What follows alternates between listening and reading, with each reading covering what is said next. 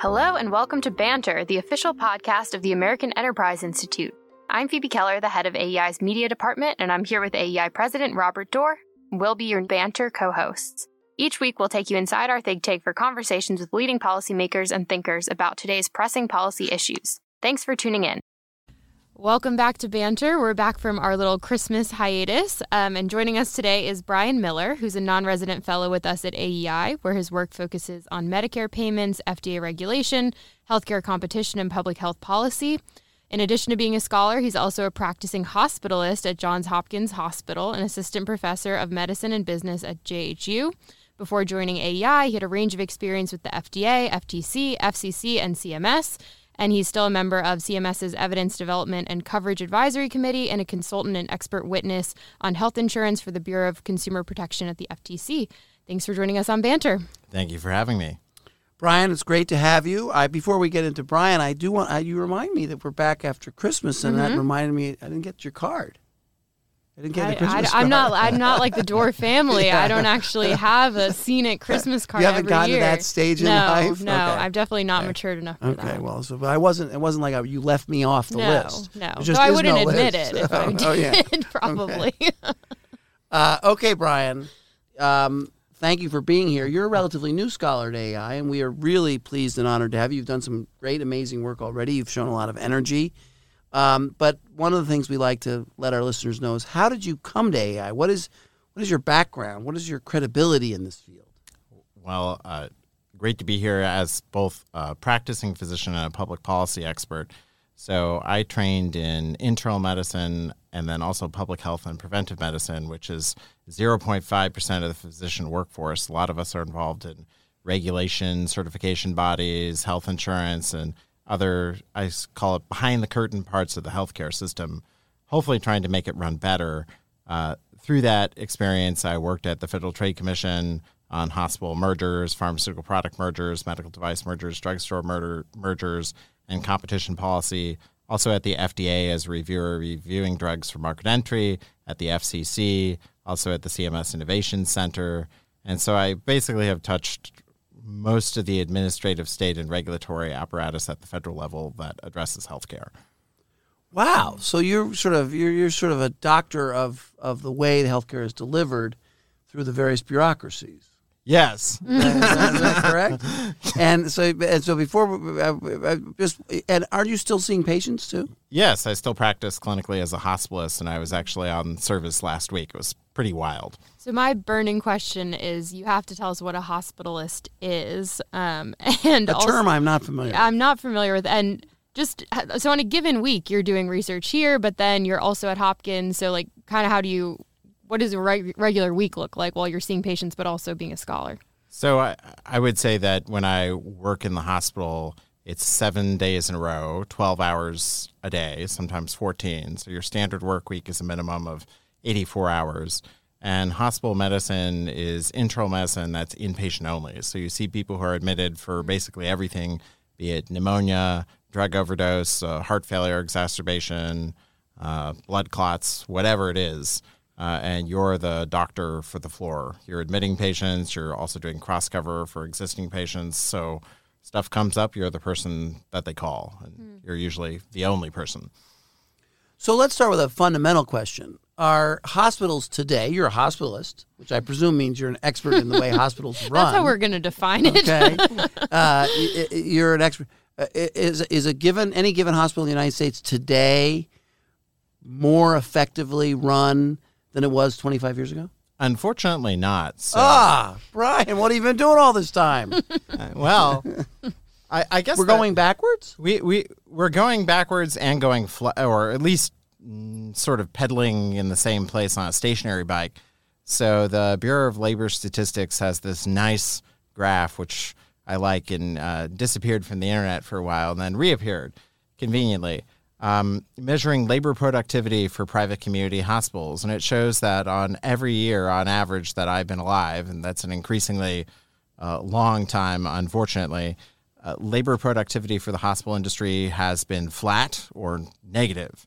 And what that means is that, the doctor in 2000 versus 2022 has the same productivity, and that is unheard of for industries. It is. It's remarkable. No gains at all in an industry that's full of innovation and technology. Why is that?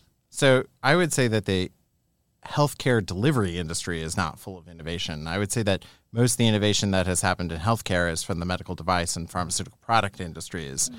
The healthcare delivery industry, so hospitals and clinical practices or outpatient practices are round numbers 51% of healthcare expenditures, and no one's really put them under the microscope.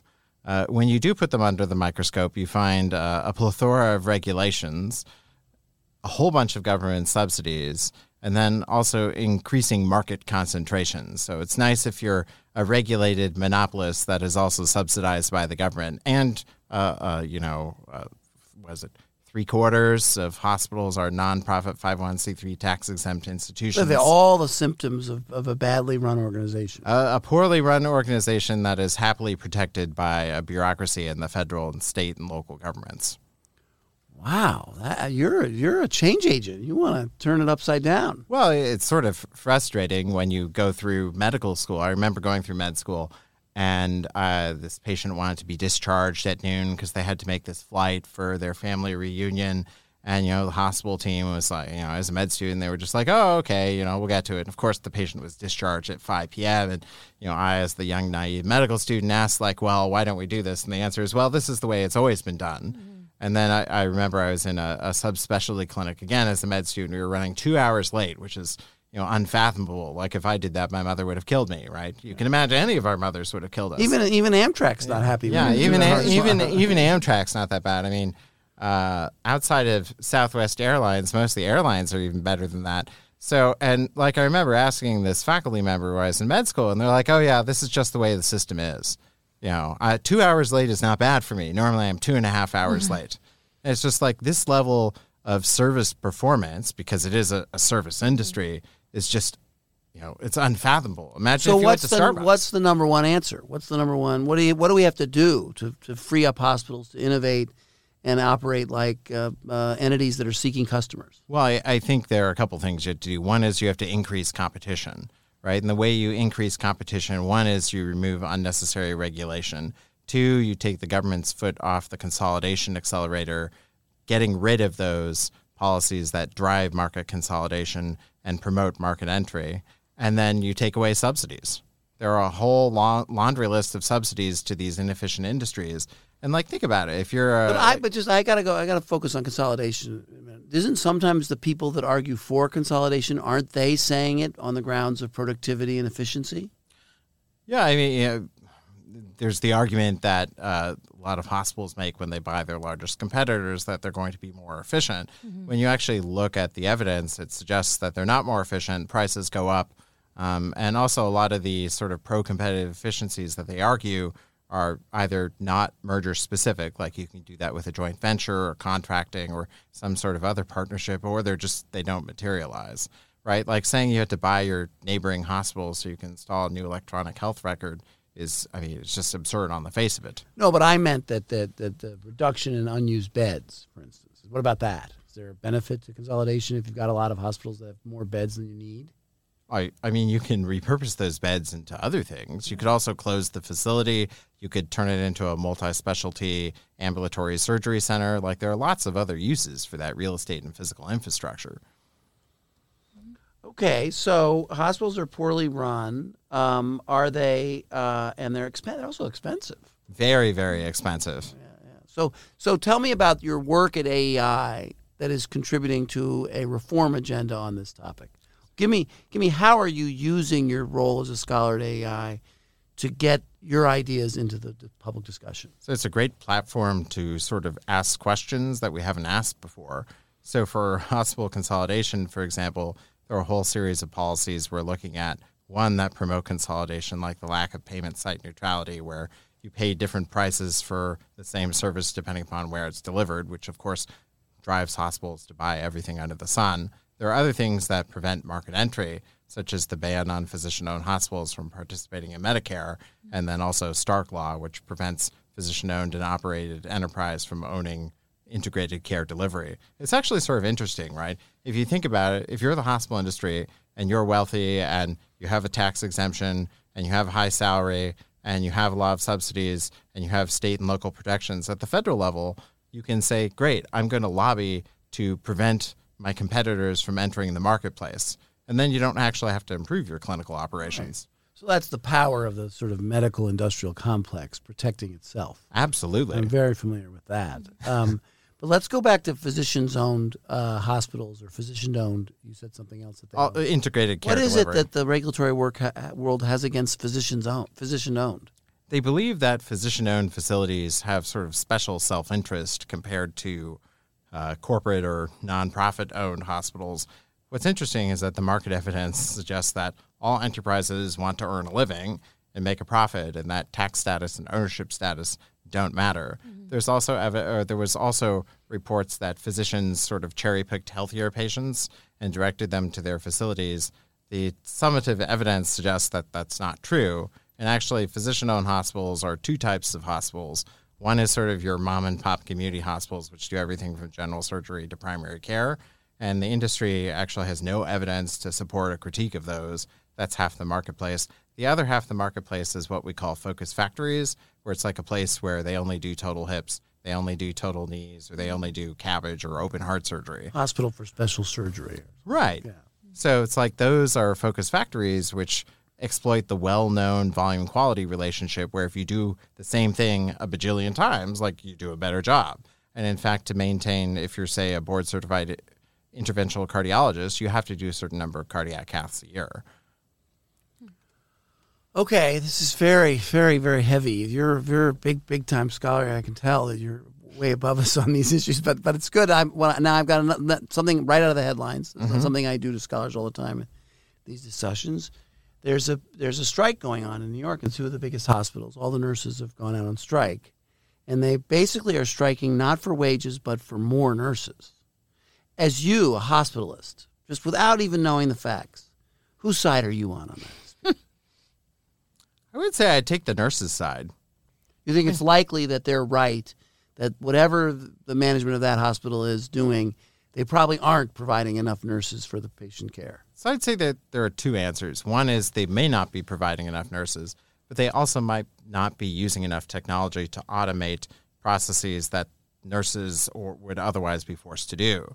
So nurses as labor, like, do you want nurses charting urine output in the hospital, or do you want them responding to urine output that's automatically gathered and ported into the electronic health record?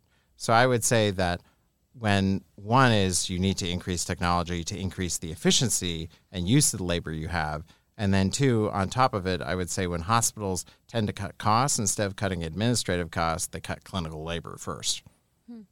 And so there's a little bias there. Did you hear that? You know, he's talking about the administrative costs are the big hospital executives who get paid the big salaries. And also the many layers of middle management. Yeah. The joke is how many hospital administrators does it take to change a light bulb? It's like, well, you need 3 layers of approval, 2 committees, and then someone in the C-suite to say it's okay. Okay, so one more question for me before Phoebe jumps in to raise the level of this discussion to a higher level.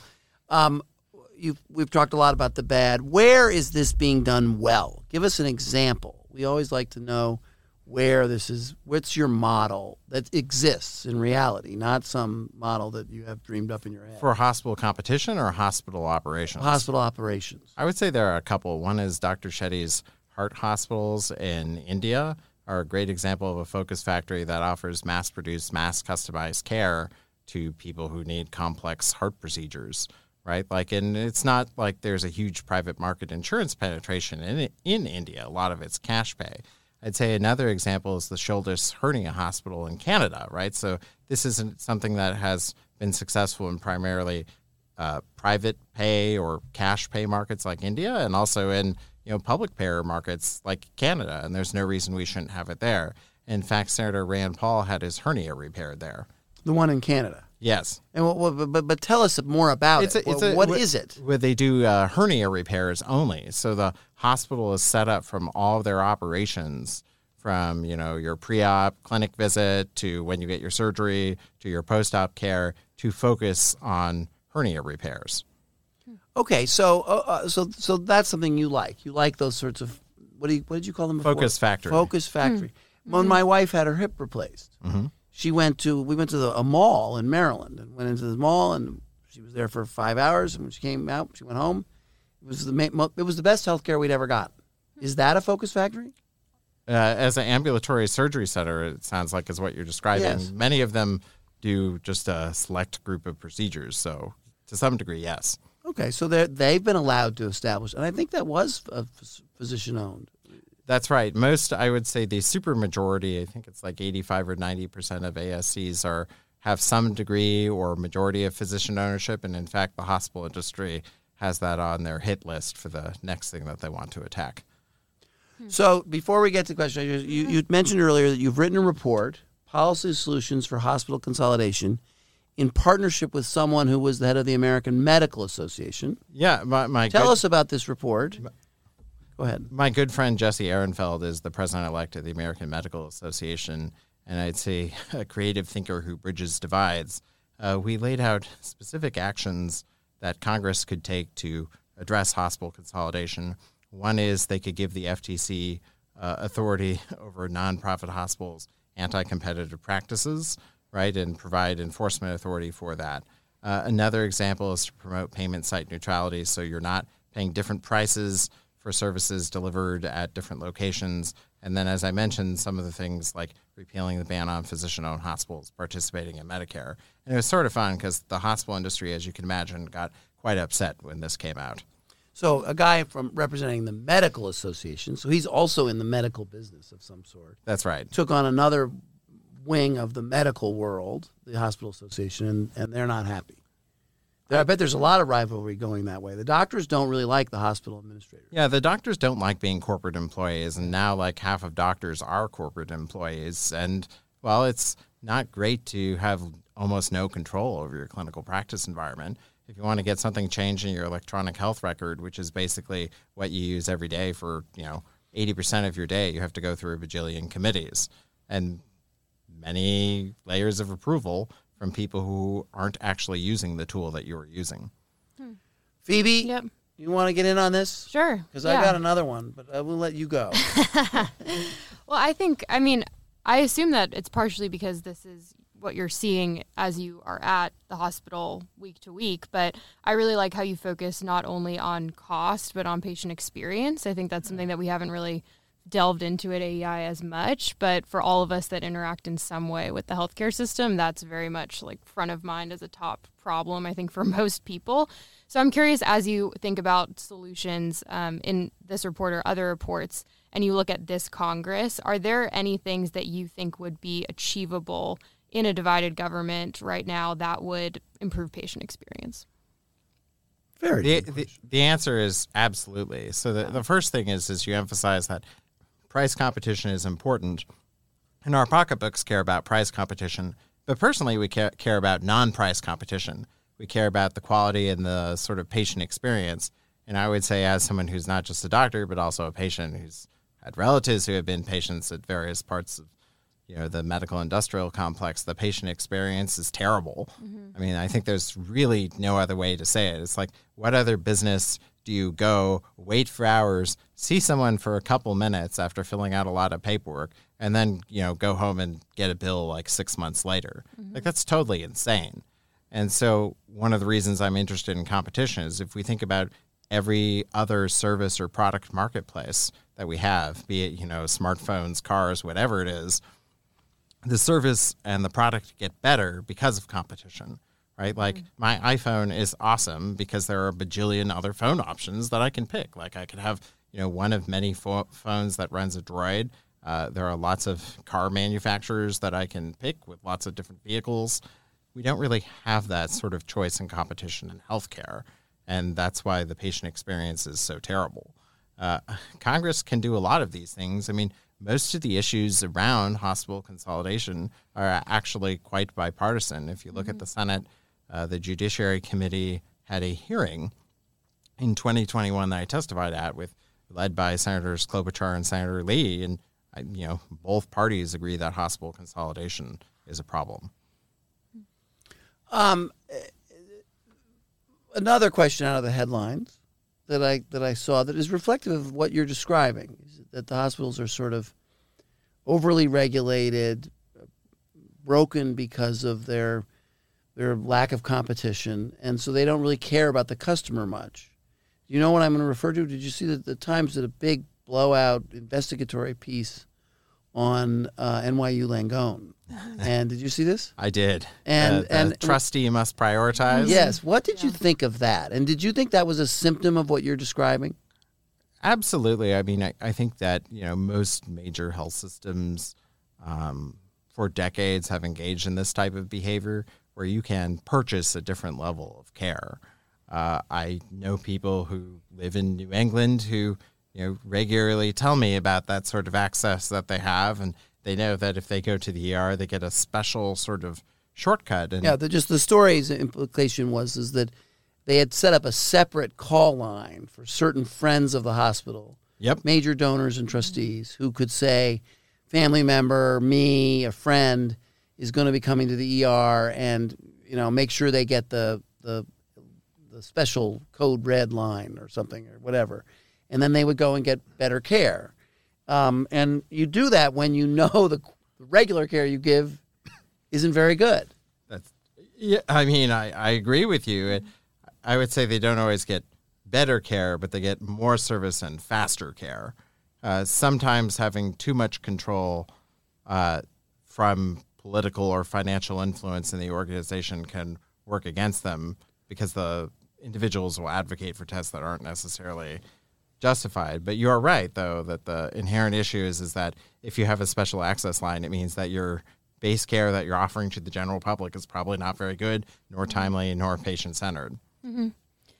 I know that you've also done a lot of work on CDC reform and had an event recently at AEI about that. Walk us through what prescriptions you have, but then also how is that shaped by practicing during COVID? So I practiced during COVID, and I saw a lot of people die, and the CDC was frankly not there, right? Like, their guidelines were out of date. They'd arrive on the news or via email weeks late, and our minds were just blown in terms of, infection precautions, what sort of drugs we should be using, and we had no idea. And we're sitting there on the front lines, with using the same N95 mask for weeks on end, and the CDC is working from home.